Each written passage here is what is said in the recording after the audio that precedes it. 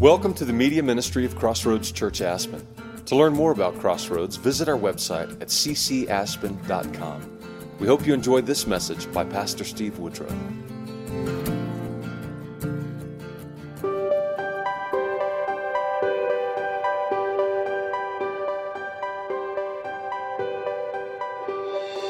Good morning. I hope you are enjoying the Desert series. We're so happy to share this series with you. Acedia. It's not a word that we're very familiar with, but it is a word that highly impacts our lives. Acedia means spiritual or mental sloth. It means apathy, spiritual apathy.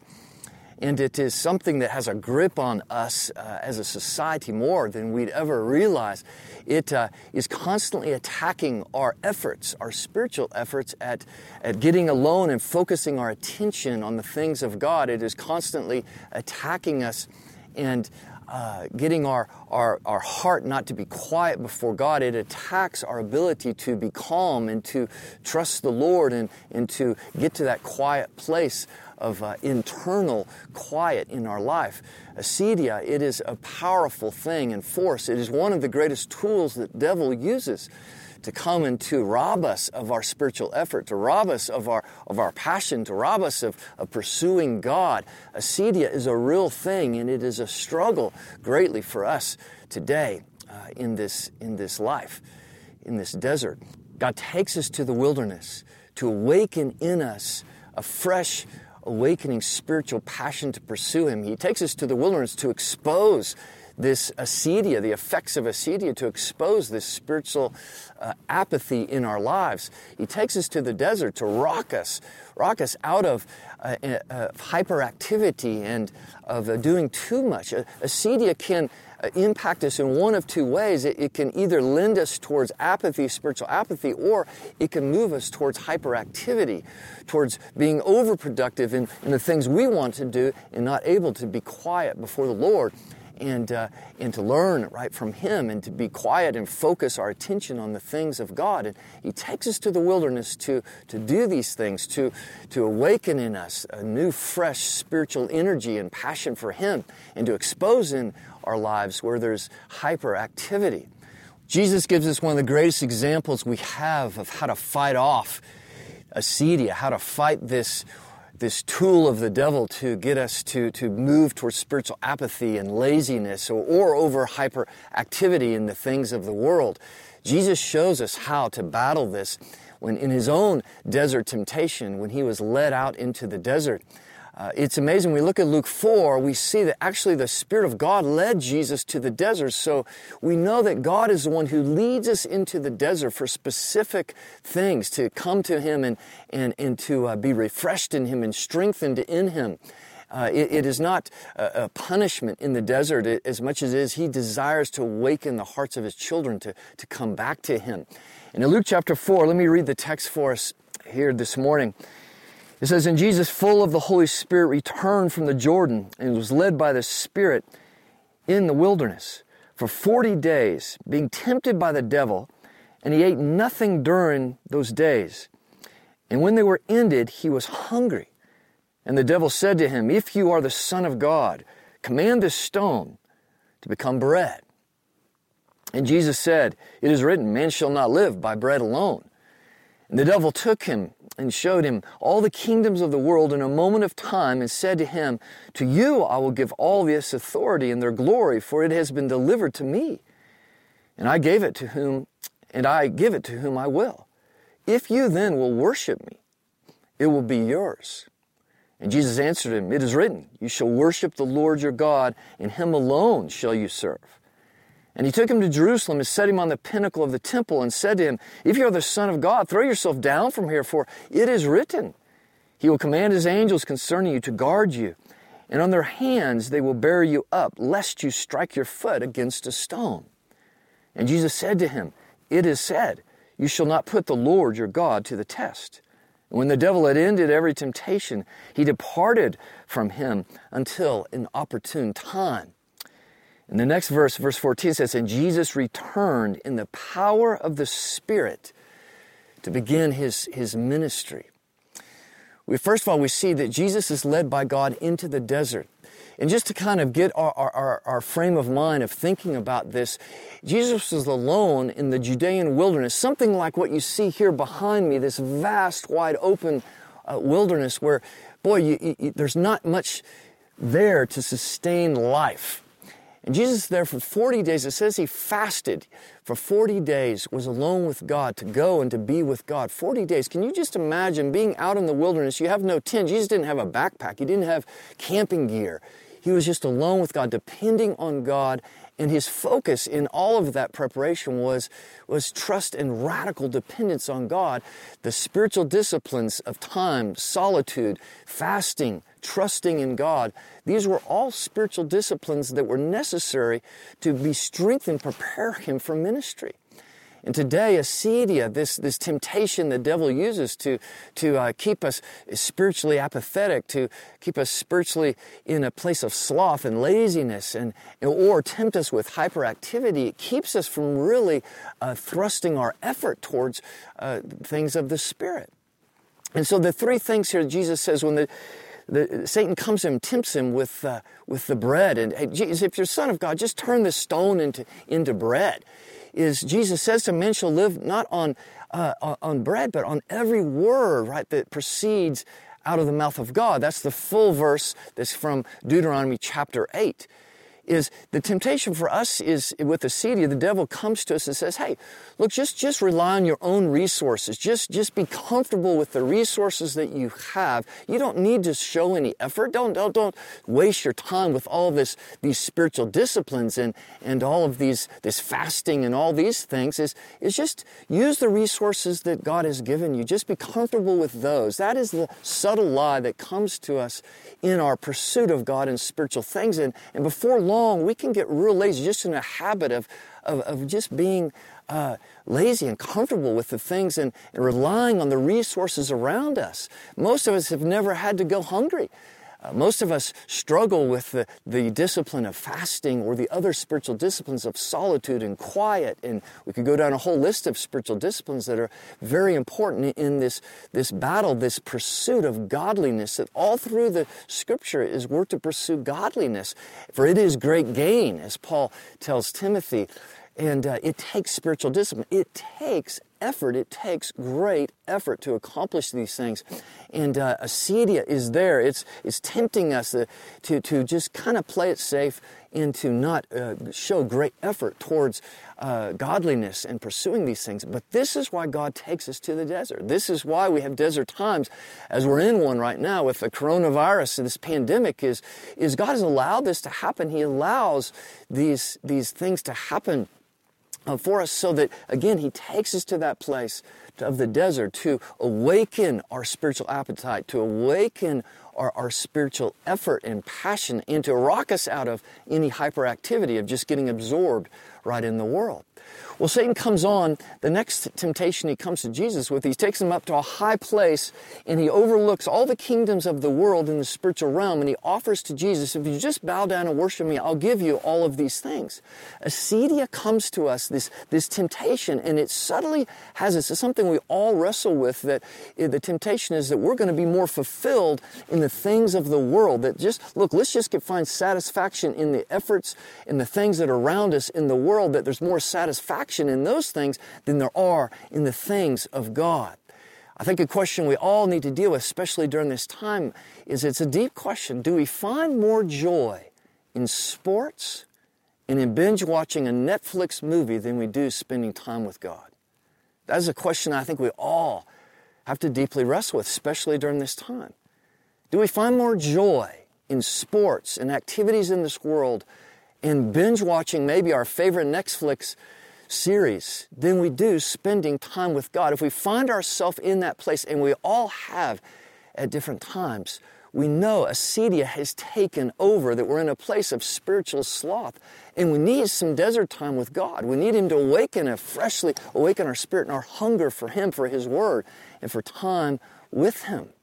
Now, the final temptation that Jesus that Satan came to Jesus for, was he took him in the spiritual realm again to the top of the temple, and he tempted him to jump down, and he said to him, he used Scripture, actually twisted it, right, to tempt Jesus, to, if you're the Son of God, just throw yourself down. The angels will protect you. This might be the deepest and the darkest and most subtle of all of the temptations of acedia.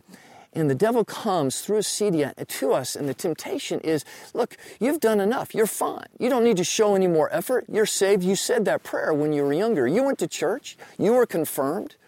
You're a good person. You've done enough spiritual things. You don't need to show any more effort. You're fine. In other words, this is taking the grace of God for granted. And we might not even know it because it's a subtle temptation of acedia, but we take His grace for granted. And this is the lie, is just to sit back and say, you know, I'm fine. Hey, I said the prayer. I'm in. I'm a Christian. Right? It's okay. And then we go about our life. Or we look at the different things in the spirit, in the Christian life, and we say, well, you know, I'll just go do this and a few things here to manage my life. But I've done enough. I don't need to show any more effort.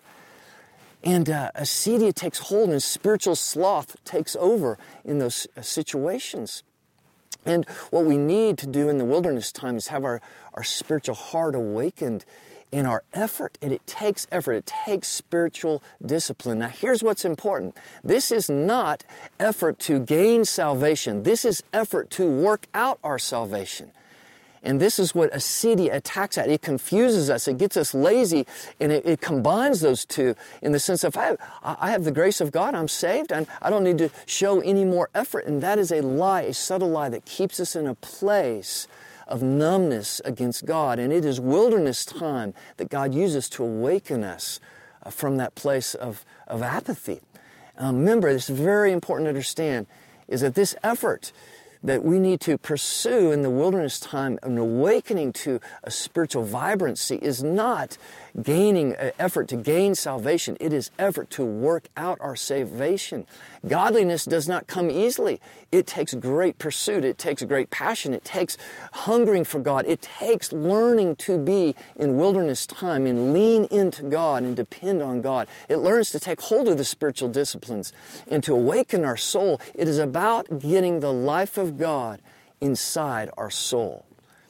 And so I hope that for each of us that we would, during this desert time, that we would be awakening ourselves, ask ourselves the deep questions of have spiritual sloths, have apathy taken over, and ask the Spirit of God to awaken us, because the pursuit of godliness and spiritual effort, it prepares our whole being, our body, our mind, our soul. It prepares us, right, to be a temple, to be a vessel filled with the Holy Spirit, filled with the passion of God, so that we might go out and serve God and partner with God.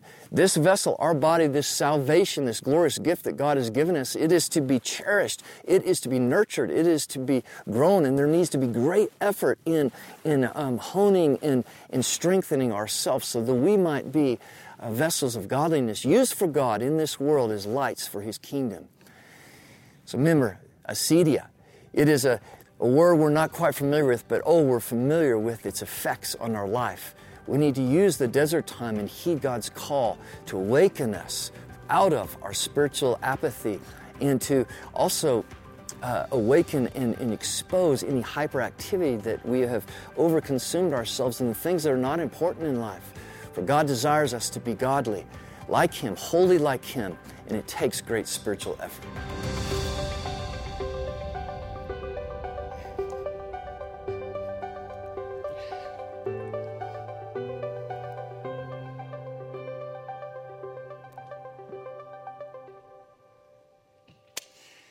Wonderful. Well, I hope you enjoyed that. We have sure enjoyed just this opportunity to bring you as such to the desert, with us as best we can during these times where we can't all meet together. I hope you'll take these 3 series. We're going to have them out on our obviously our webpage and stuff, just to watch these 3 again. We've journeyed in the desert with 3 real important words. The first one being Selah. The first week talking about pause. How important it is. God put this pause button on us. We need to make sure we don't get through this time and just kind of get back to life as usual without really heeding what God has for us. Then the second week we moved into this Hebrew word segula, which is it means prized possession of really understanding who we are before God. And he takes us to the desert to woo us and to restore and affirm who we are as his children and to affirm our calling. We talked about that he's called us to be a priesthood.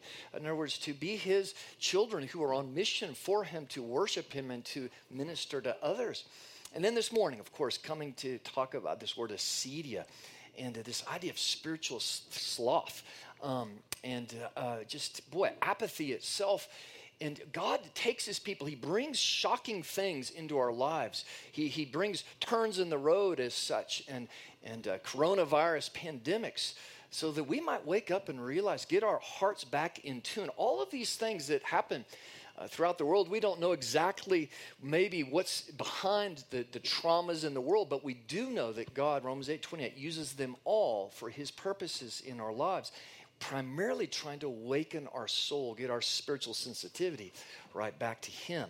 So I just want us to dive in this morning, guys, and kind of break down these three aspects as we look at Jesus in the desert, how he fought off acedia, this temptation. It's one of the devil's greatest tools, subtle but powerful in our lives, to just move us to a place of indifference, move us slowly to a place of lacking zeal for God, move us to a place where, we're more just consumed and comfortable with the world and resources around us than we are really seeking and showing great effort to continue to pursue God and the things he has for us.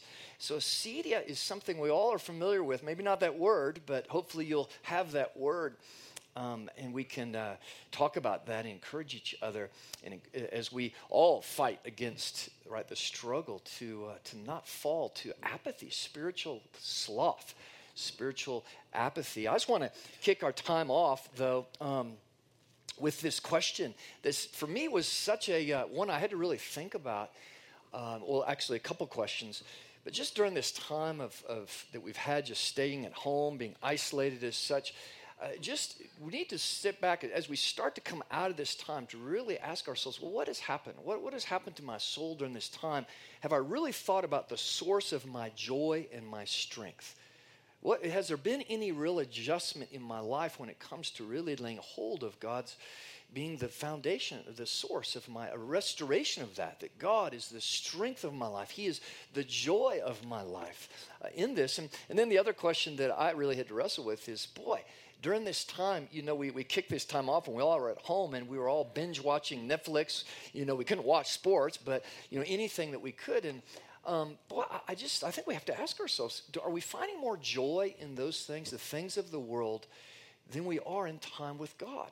And if we're all honest, we all have to say yes to certain things in life. I'm finding more joy in hiking or whatever it is, paddleboarding, you name it, whatever the issues, or even getting into a Netflix series than I am time with God.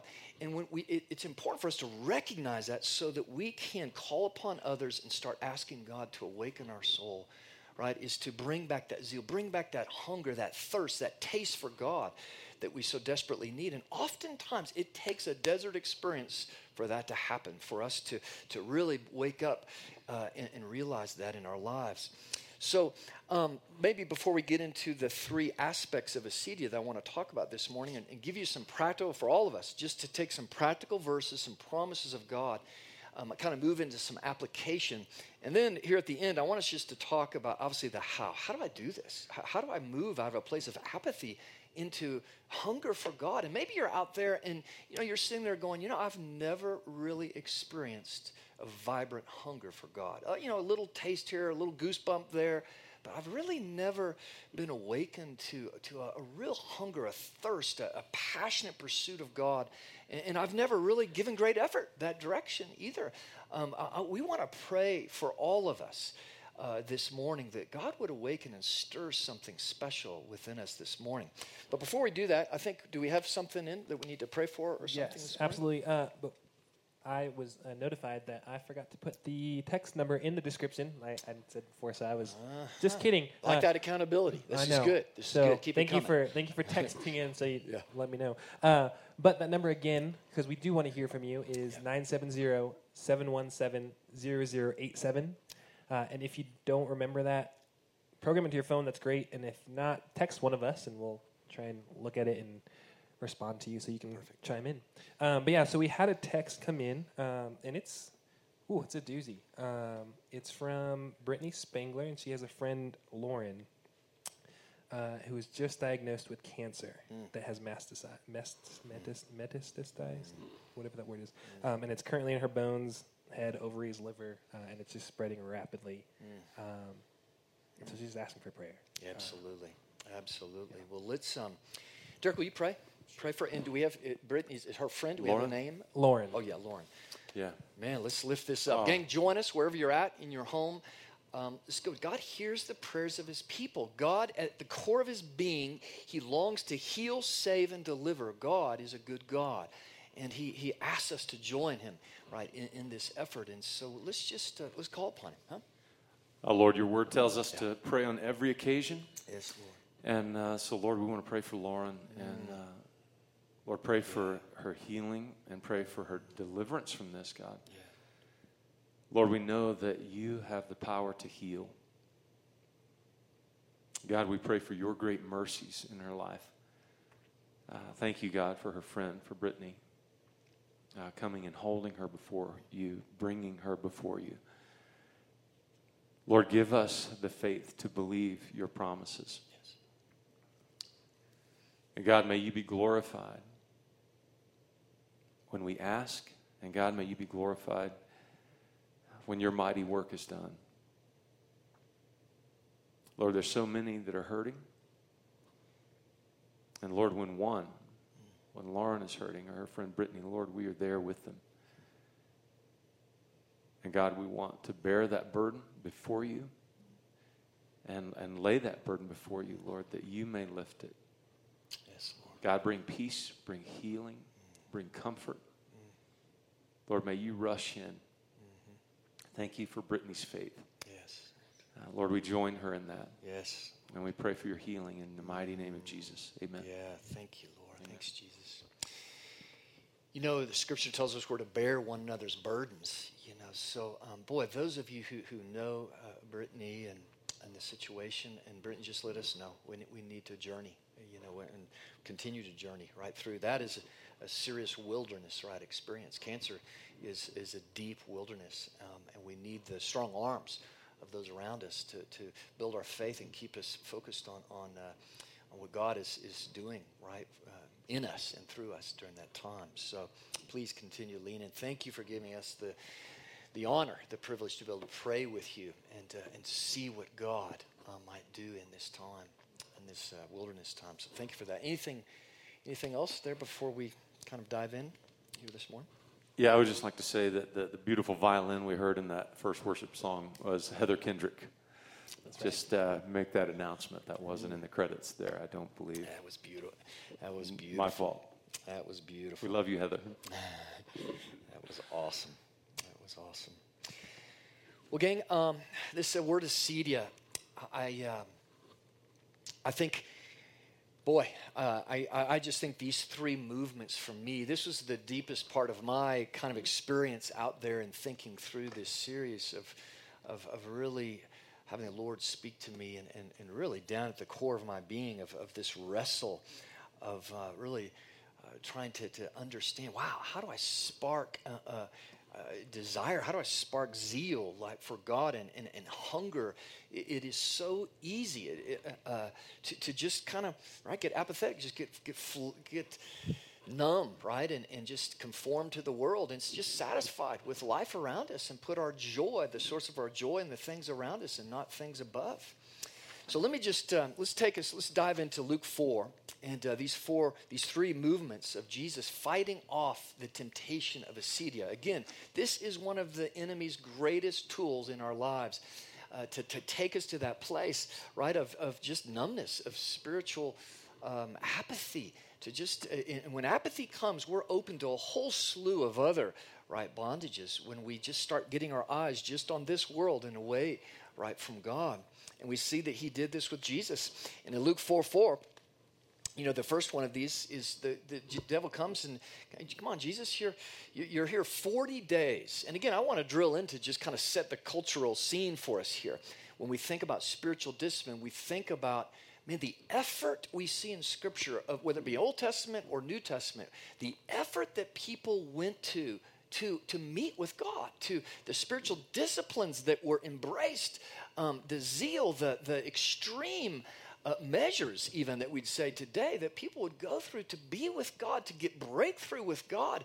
And in our culture today, it's such a chasm here. We pray a couple times, and if we don't see an answer, what do? We pout and we run away.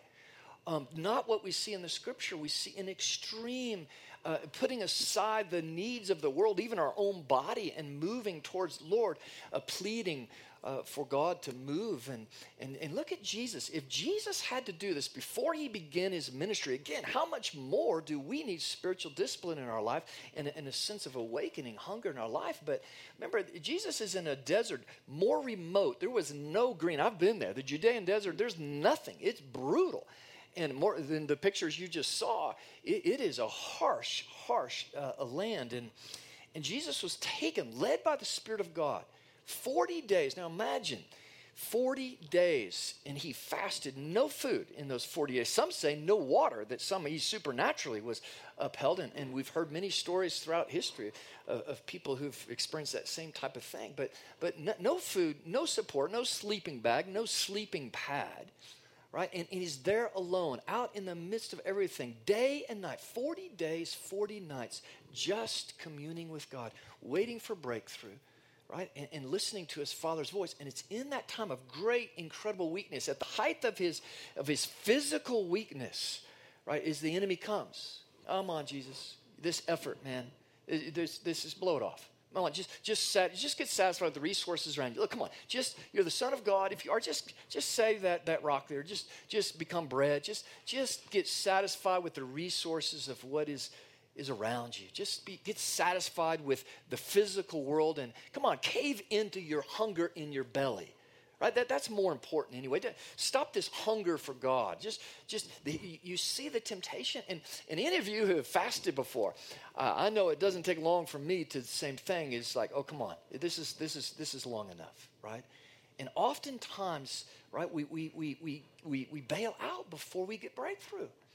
In other words, the very thing we went to do in that spiritual discipline time. And remember, there's all kinds of spiritual disciplines: solitude, time in the Word of God, on and on and on.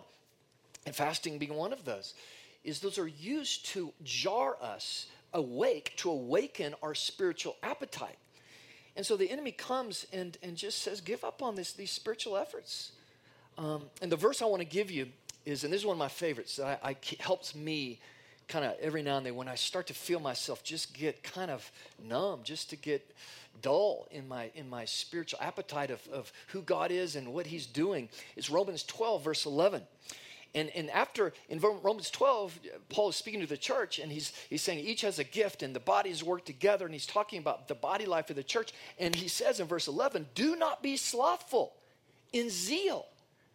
Be fervent in spirit in serving the Lord. In other words, Paul is laying out for the church and for all of us is watch over the state of your soul. Watch out for acedia. It's coming. It's going to move you to a place of apathy. It's going to move you to that place of slothfulness. I have a hard time saying that, like slothfulness, right? It just sounds like what it means, doesn't it? You know, slothfulness, right? You just picture a sloth. But be zealous. So Paul says this is not an option for those who follow Jesus unless we want to just be set aside and miss out on all the abundance that God has for us. Is we are to, and this is powerful language, fervency in spirit. That's how we're to serve the Lord. That's how we're to live our lives. And if I'm not feeling that way, the first thing here, the how here is, we'll come more to the how at the end of this time, but to fight off laziness and this idea of busyness, boy, we have to ask the Lord, give me zeal, awaken zeal and fervency in my soul again. It begins by simply asking God to do it. Just to have that verse and say, Lord, please get rid of this apathy. Awaken a hunger for you, God, in my soul. And boy, this is one of the most powerful things we can pray for our children and for others in our lives is, Lord, awaken a zeal. Awaken that passion, right, inside our souls. And remember, acedia, it's subtle, and it lends us one way or the other. It either moves us to a place of laziness, apathy, slothfulness, Or it's interesting, it also, in the midst of this, what we can subtly buy the lies, no, I'm busy. No, I'm getting busy. The other aspect of acedia is this aspect of hyperactivity, or we'll say busyness, that has a grip on a lot of us, right? So it's either, and the enemy's going to take us one extreme or the other. And remember, busyness, even religious busyness, is not a fervency for the Lord. That can couch, just getting busy can couch spiritual effort, religious type of activity that is really the heart's not there. I'm just hyper busy, right? And again, our culture lends it that way because hyperactivity, it removes any margin in our life to hear from God and to really lay hold of this spiritual discipline. So one way or the other, the enemy moves us to those extremes, away from that special place, right, of Lord, please awaken a zeal, right, inside my heart. So that's Romans 12:11. Take that, pray that, like hold on to that. Ask the Lord to reveal those things in your own life. So guys, just before we move on to the second one, any thoughts on that, this aspect of, man, you know, this, as the enemy came to Jesus, is, come on, Jesus, give up, man. You don't need to, man, this spiritual effort stuff, you've done enough, man, just come on. You know, just sell out for the bread, the resources that are around us. Man, all this zeal, man, that's too hyper-religious, or that's, God's a God of grace, right? We're going to talk about that in a minute, right? Any thoughts on that before we move on? Yeah. There you go. All right. Well, first of all, I had a text come in that was pretty funny. It just was you were talking about the source of your joy. Like, what's the source of my joy? Yeah. And someone was reframing the question and said, wouldn't it be funny to hear people's responses if we asked, how upset would you be if your internet connection went down? Yeah, right, right. And that was a really good insight, but where is our source of joy coming from? And for me, I love Romans 12. I think it's a great chapter, and verse 11 is great, but going on to verse 12 was a more practical way for me to understand, because zealous and all those bigger words. Verse 12 kind of breaks down and says, rejoice in hope. Yeah, come on. Be patient in tribulation. And for me, being a guy, like when there's trouble, I just want to fix it. I want to get a solution. It's my timing. I'm going to solve it. And my wife has a problem with that. But be patient in tribulation. God's So your wife has a problem, but you don't. No, I'm fixing it. I'm going. And then the last part says, be constant in prayer. And I love that because for me, it's allowing God's voice to be louder than mine. And when I'm constant in prayer, it's not just, all right, I'm going to have a solution. I'm going to, I typically jump to the hyperactivity of acedia of, okay, there's a problem. I'm going to do it. I'm going to run. I'm going to, even working on this desert series, I'm going to just produce. And, even Chris Henderson was like, man, are you taking some time? Are you spending time with your family? Are you spending time with God? And, recognizing that and saying, all right, Romans 12:12, rejoice in hope. Be patient in tribulation. Be constant in prayer. It was awesome for me. It's awesome, man. Good word. Yeah, and I just think about us running back to, and will we, in the end of this, or even as this subsides a little bit, will we run back to those things of society, those pleasures and comforts and the things that, fulfill our personal desires, our individual longings, and we derive some happiness from that. Yeah. And I think that happiness, that can be sort of disguised as fulfillment, whereas joy, abiding joy, we have an opportunity now to go deeper with our souls, with our fellowship with God. Yeah. And those things, I just pray that myself and we're not deceived again by that, but that we can be renewed just in our fellowship with God and those things that He's the one. The Word says His joy will be our strength. The joy of the Lord will be our strength.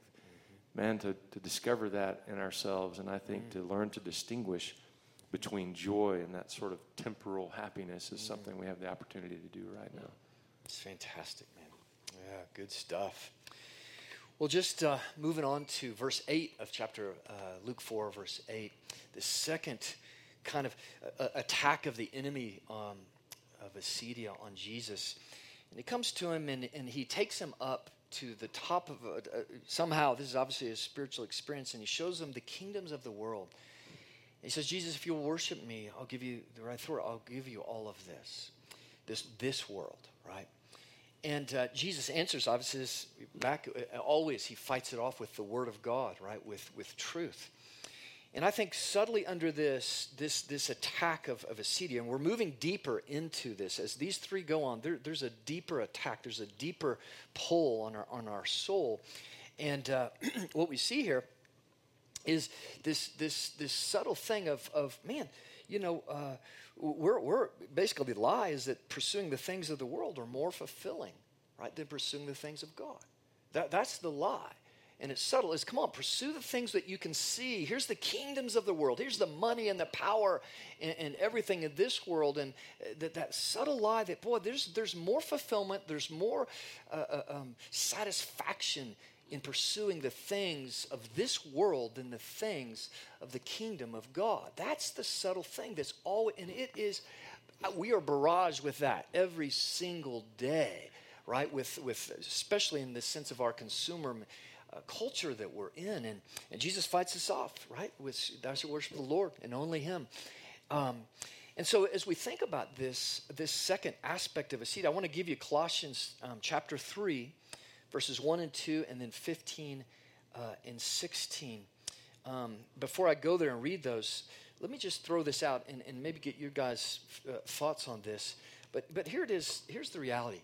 It's easier to worship the things of the world than the things of God. Okay? I think we really need to wrestle with that. It is easier to worship the things of this world than the things of God. Just let's go back to the desert with the Egyptians, with the Israelites, taken out of Egypt. But it wasn't long, right, before they made a golden calf. They went back to the worship of the world, the things of the world, the things of Egypt, when God was right there. But it was harder because God was, in His glory and His holiness and in His law and His covenant and everything, He was asking of His people to worship Him. They were like, no, Moses, you take care of that. We're going to go back and we're going to do worship the way we want to do it. We're going to do it the way, and they went into a party and revelry and everything of the world there. It is easier to worship the things of the world, right, than it is to worship the things of God. And we need to watch over this deeply, right, inside our soul. So let me read this. This is Colossians 3, verses 1 and 2, and then 15 and 16. And these have been really key verses for me, all of these, but especially these verses for me during this time, this coronavirus time that we've been in. Verse 1, Paul says this to the church: if then you have been raised with Christ, in other words, if you know Him, if you've been saved by Him, here's his exhortation: seek the things that are above, where Christ is, seated at the right hand of God. Set your minds on the things above, not on the things on earth. That's the exhortation. Come on, people. Wake up. Let's get our minds set on the things above where Christ is seated. And we just need to ask, again, this begins with a prayer. Lord, show me how to set my mind on the things above, not on the things, right, of this world to be consumed. This is exactly what the enemy was doing with Jesus. Come on, Jesus.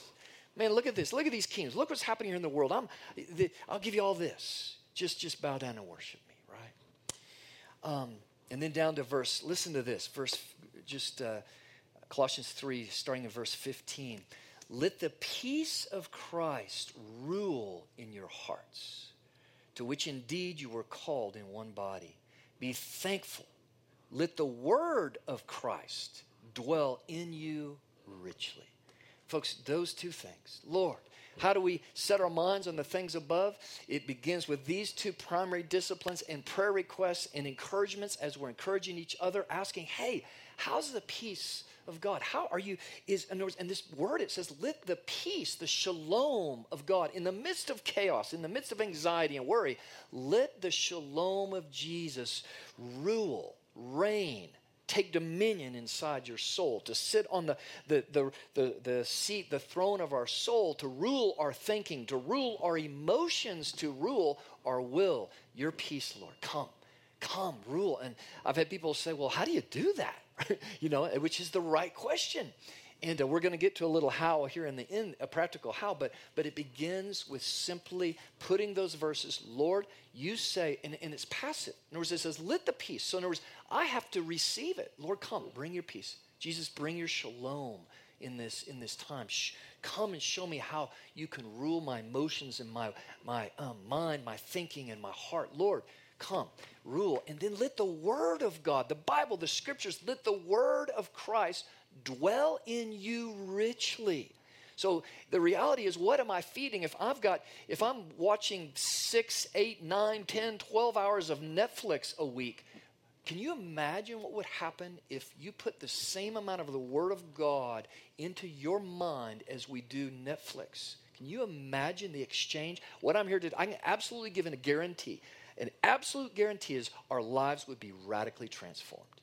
It's a promise. It's an absolute promise. But how many of us during this time, how much of us, it's exciting to hear. A lot of us are in the Bible, especially the Old Testament during this time more than ever. But something tells me that we're also spending a lot more hours on media than we are in the Word of God. And it just comes down to, we have to ask, what do we want? What do we want? And this is what Jesus is asking. Do you want a transformed mind? Do you want my peace inside your soul? Do you want my Word to dwell in you richly? This beautiful, beautiful language, right? And the only way, again, that we can move and set our mind, right, and reorient our entire being is both of this. I have to experience the shalom of God, and I have to experience setting, right, the Word of God. And again, this takes discipline. This takes effort. Can I add something to that, Steve? Absolutely, please. Oh, man, just I think about Paul and just his revelation. I want to read this for us from Philippians 3. But whatever was to my profit, I now consider loss for the sake of Christ. Amen. What is more, I consider everything a loss compared to the surpassing greatness of knowing Christ Jesus my Lord, for whose sake I have lost all things.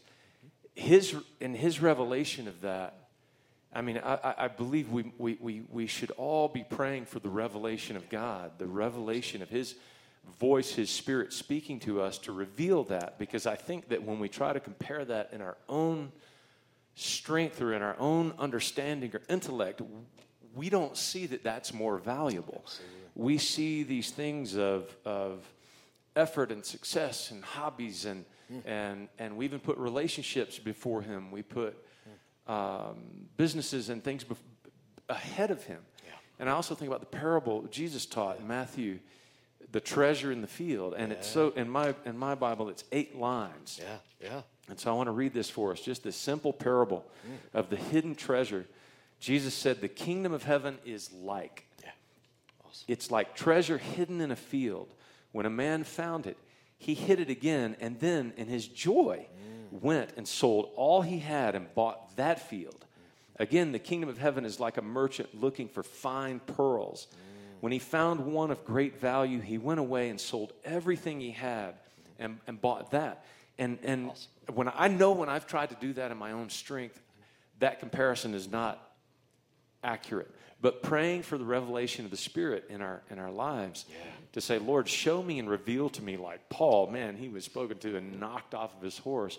Speak to me, Lord, that I will know the revelation that nothing surpasses the beauty of knowing Christ. And that's more than salvation, right? Absolutely. The kingdom of God, right, is absolutely. This, it begins in salvation, right? Yeah, let that revelation continue. Let that Spirit continue to reveal to me. We're changed from glory to glory, not from sin to glory. Amen. We're changed from glory to glory. That's awesome. Yeah. And then again, right, Matthew 6, seek first the kingdom of God. Yeah. And then all these worldly concerns, right? I'll take care of this. It's antithetical to self-preservation. That's it. I think I need to protect myself. Yep. I need to do for myself. Yep. I need to fix all these things and set all these things in place.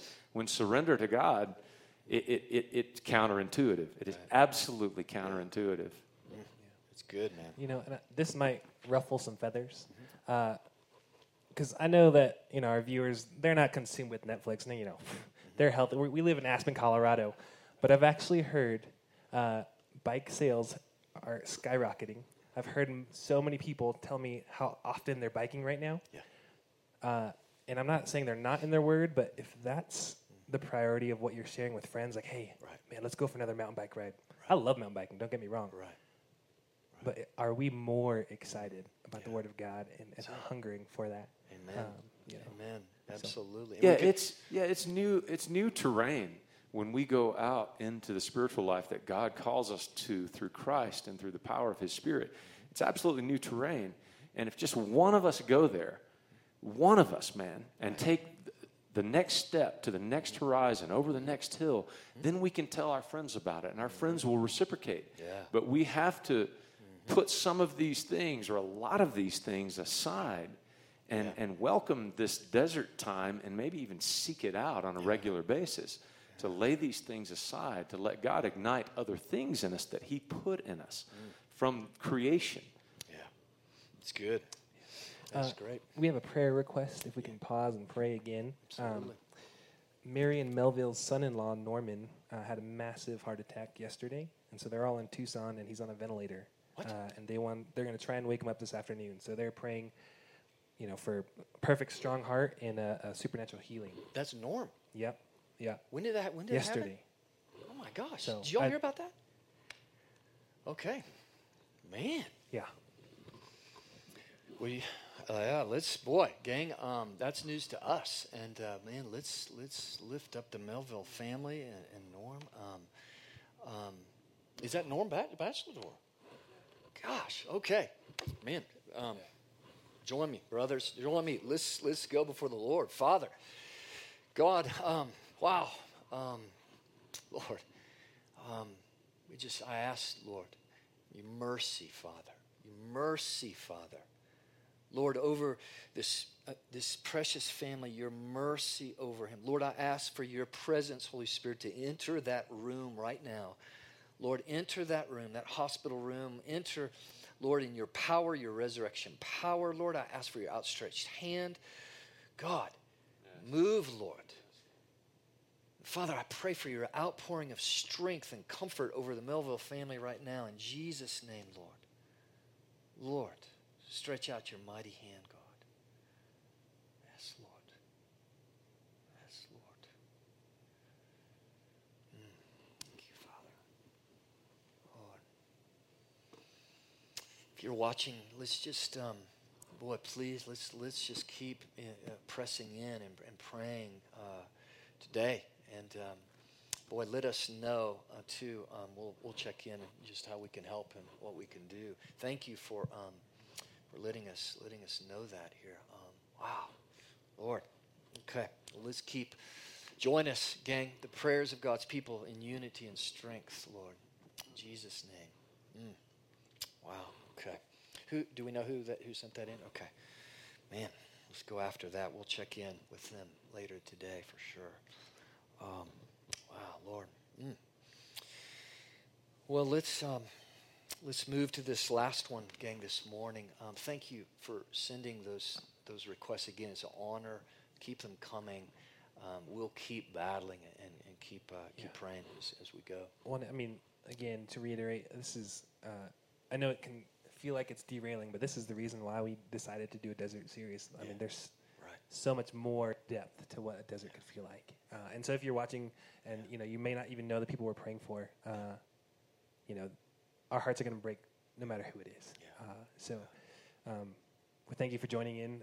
We want this to be a time where we can really be awakened Absolutely. to what God's doing. And again, it doesn't stop here. Just the prayer this is ongoing. Let us journey with you and whole body. Reach out. Those of you who are watching and who know the folks here in the body. Let's keep pressing in. Luke 4:12, the last of Jesus' temptation, the enemy takes him to the top of the temple and he says, look, if you're the Son of Man, just throw yourself down. God will send his angels, to get you. And Jesus answers that we're not to test. We're not to put our God to the test. And really what this is just taking grace for granted. This is the deepest, I think this is the darkest lie of acedia. This is the deepest temptation we have to watch for, and it comes in many different forms, but in general, it's just taking the grace of God for granted. And so it might be like this, I prayed the prayer of salvation when I was younger. I'm good. I'm good. Or I go to church every Sunday. I'm good. I don't need to do any of that spiritual discipline stuff. I don't need to pursue the spiritual gifts, and all that stuff. I'm good right where I'm at. I don't need to go, spend extra time with God. I don't need to start giving my money to the poor and in obedience to the church and these kind of things. I'm good. I'm good enough. Things are fine, with where I'm at. I'm a Christian, and however it comes in many different forms. But basically, it's this temptation just to say, I've done enough. I'm good. I don't need to show any great effort, any great spiritual effort. And folks, I think what we have to understand is to walk with God, to get breakthrough with God, spiritual maturity, it requires incredible effort. Paul says, look, physical training's good, right, for the physical body, but it's just temporal. But spiritual training is necessary for godliness. And this is something that we have really missed in the American church today, is we've taken grace for granted. Others, I think it was Bonhoeffer, who said this is cheap grace, right? In the sense of to think that I don't have to show any effort. I'm good. I'm saved. I'm under the grace of God. And this has come into the church in the sense that we do not hold each other accountable. We don't push each other on, right, for more, right, from God. And this is where the spiritual disciplines come in, the spiritual gifts come in. Those two primarily working together, right, in our life of continue to press in, right, for showing great effort for God. And the passage that lays this out is found in Philippians 2.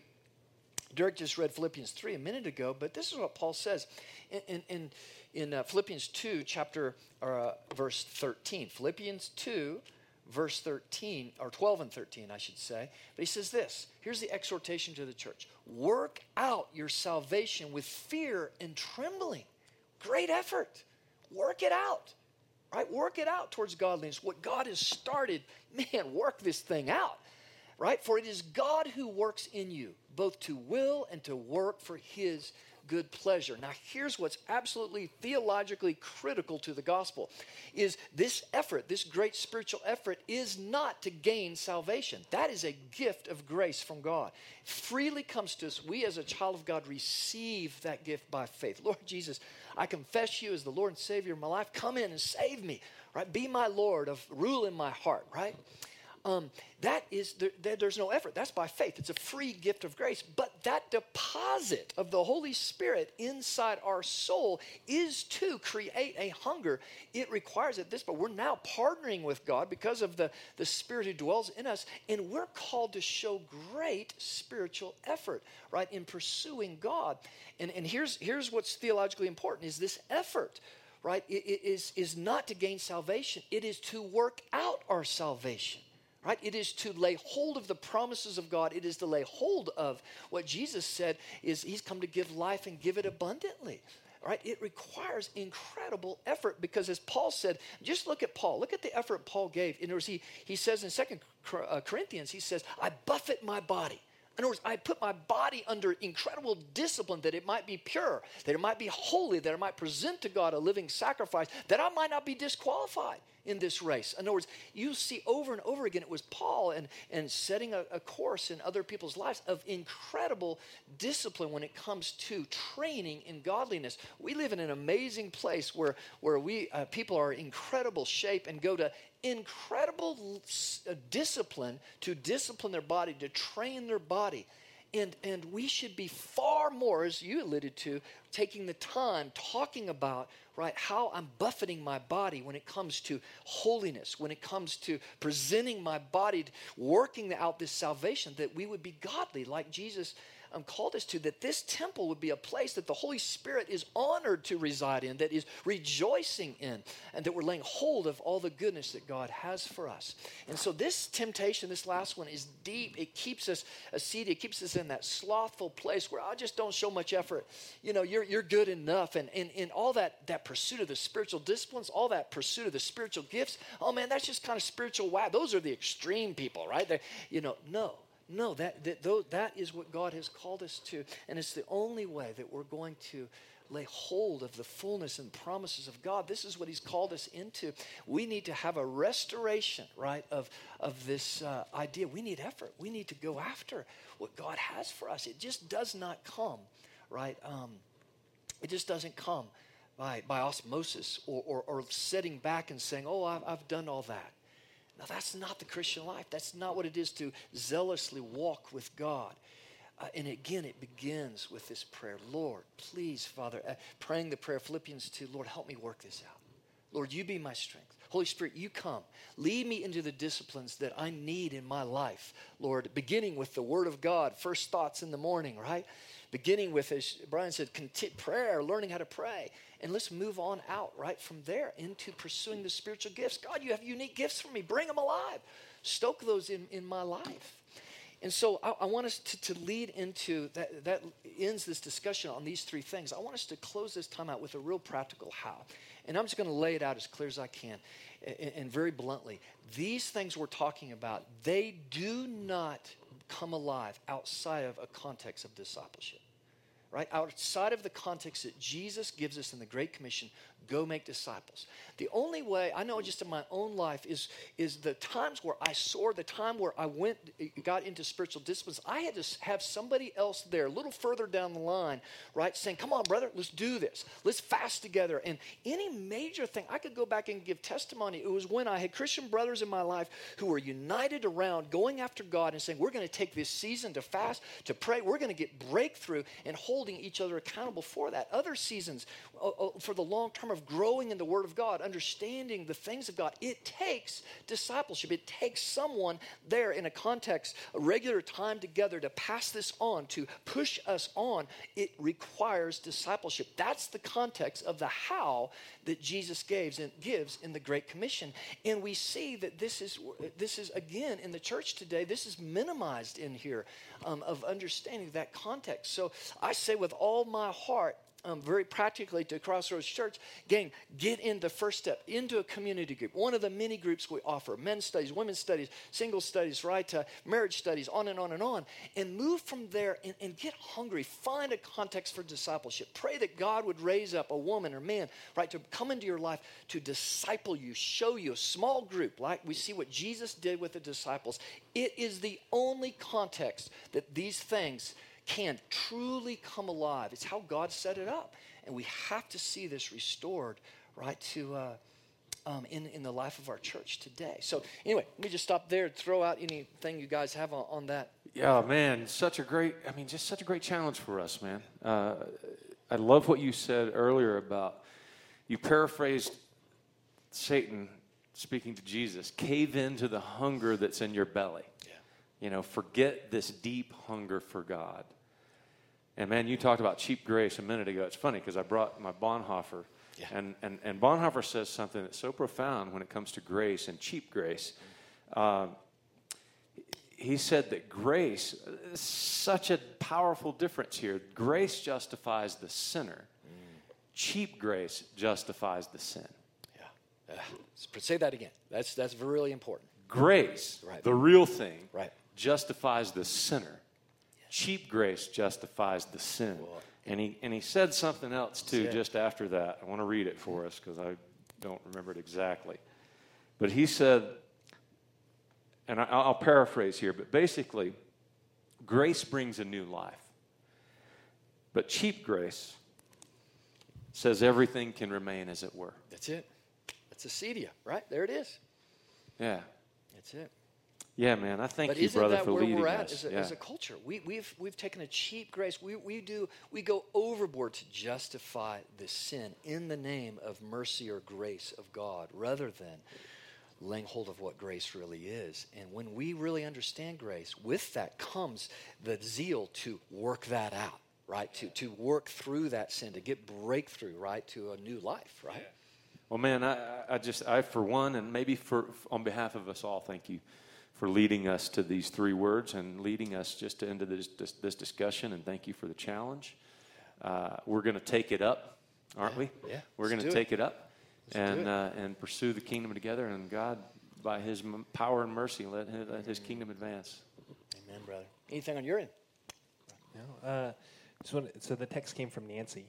She's sitting there with her mom, and I think one great thing about this family, she's saying there's no fear or worry, and for me, talking about awakening and having God call us to the wilderness, and for a family to stand in faith and say, we're not worried, we're not fearful, that's a cool testimony, even beyond what a heart attack, things of this earth, And so I think that's honestly an encouragement. Thank you, Nancy, for sharing that. And, we're going to continue to pray with that family, but, a heart attack and cancer, things that we're praying for, in my mind, in my producer mind, I was like, oh man, this is derailing from the content that you're bringing. Man, it enhanced. And so I'm loving that people have been chiming in because this is what we're here to stand for and pray for. And, I think it actually proves our point. We need, we might not feel like, oh, I haven't had a heart attack. I don't have cancer. I can still sit back. I can wait. I still have some time.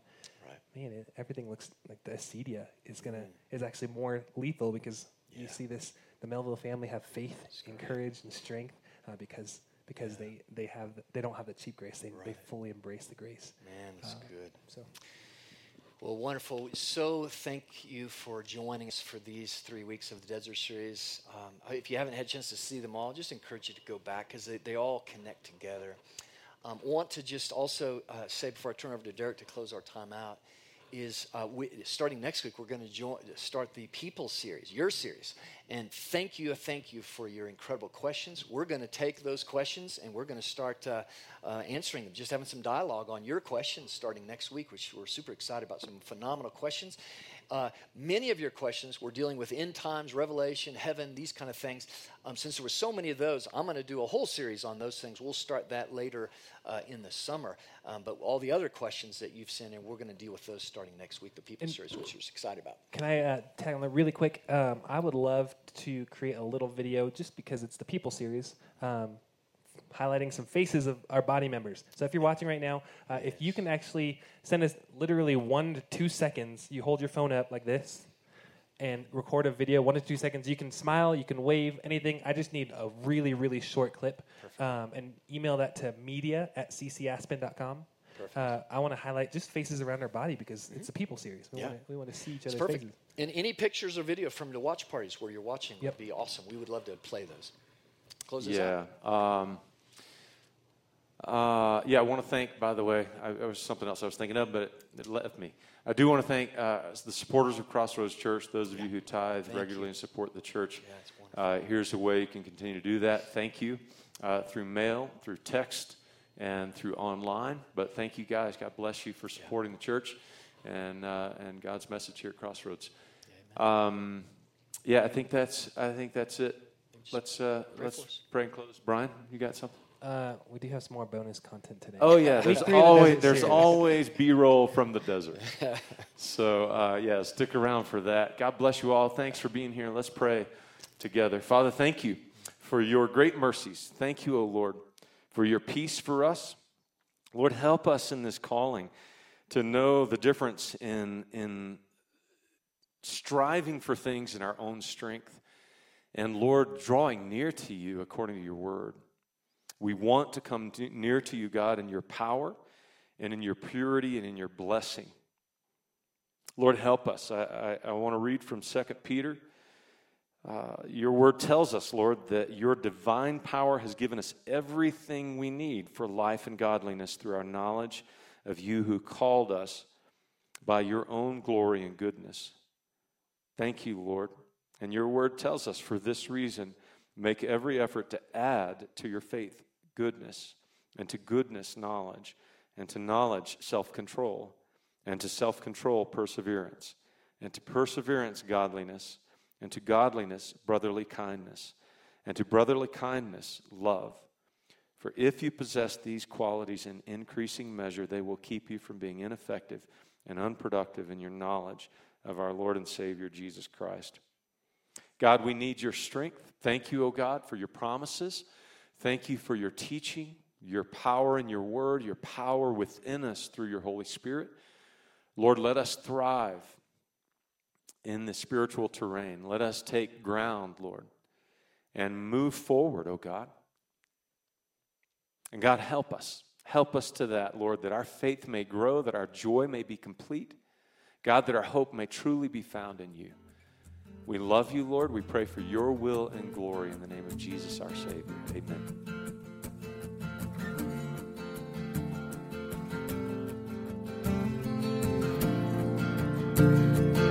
Thank you for listening to this message. To hear other messages or learn more about Crossroads Church, visit our website at ccaspen.com.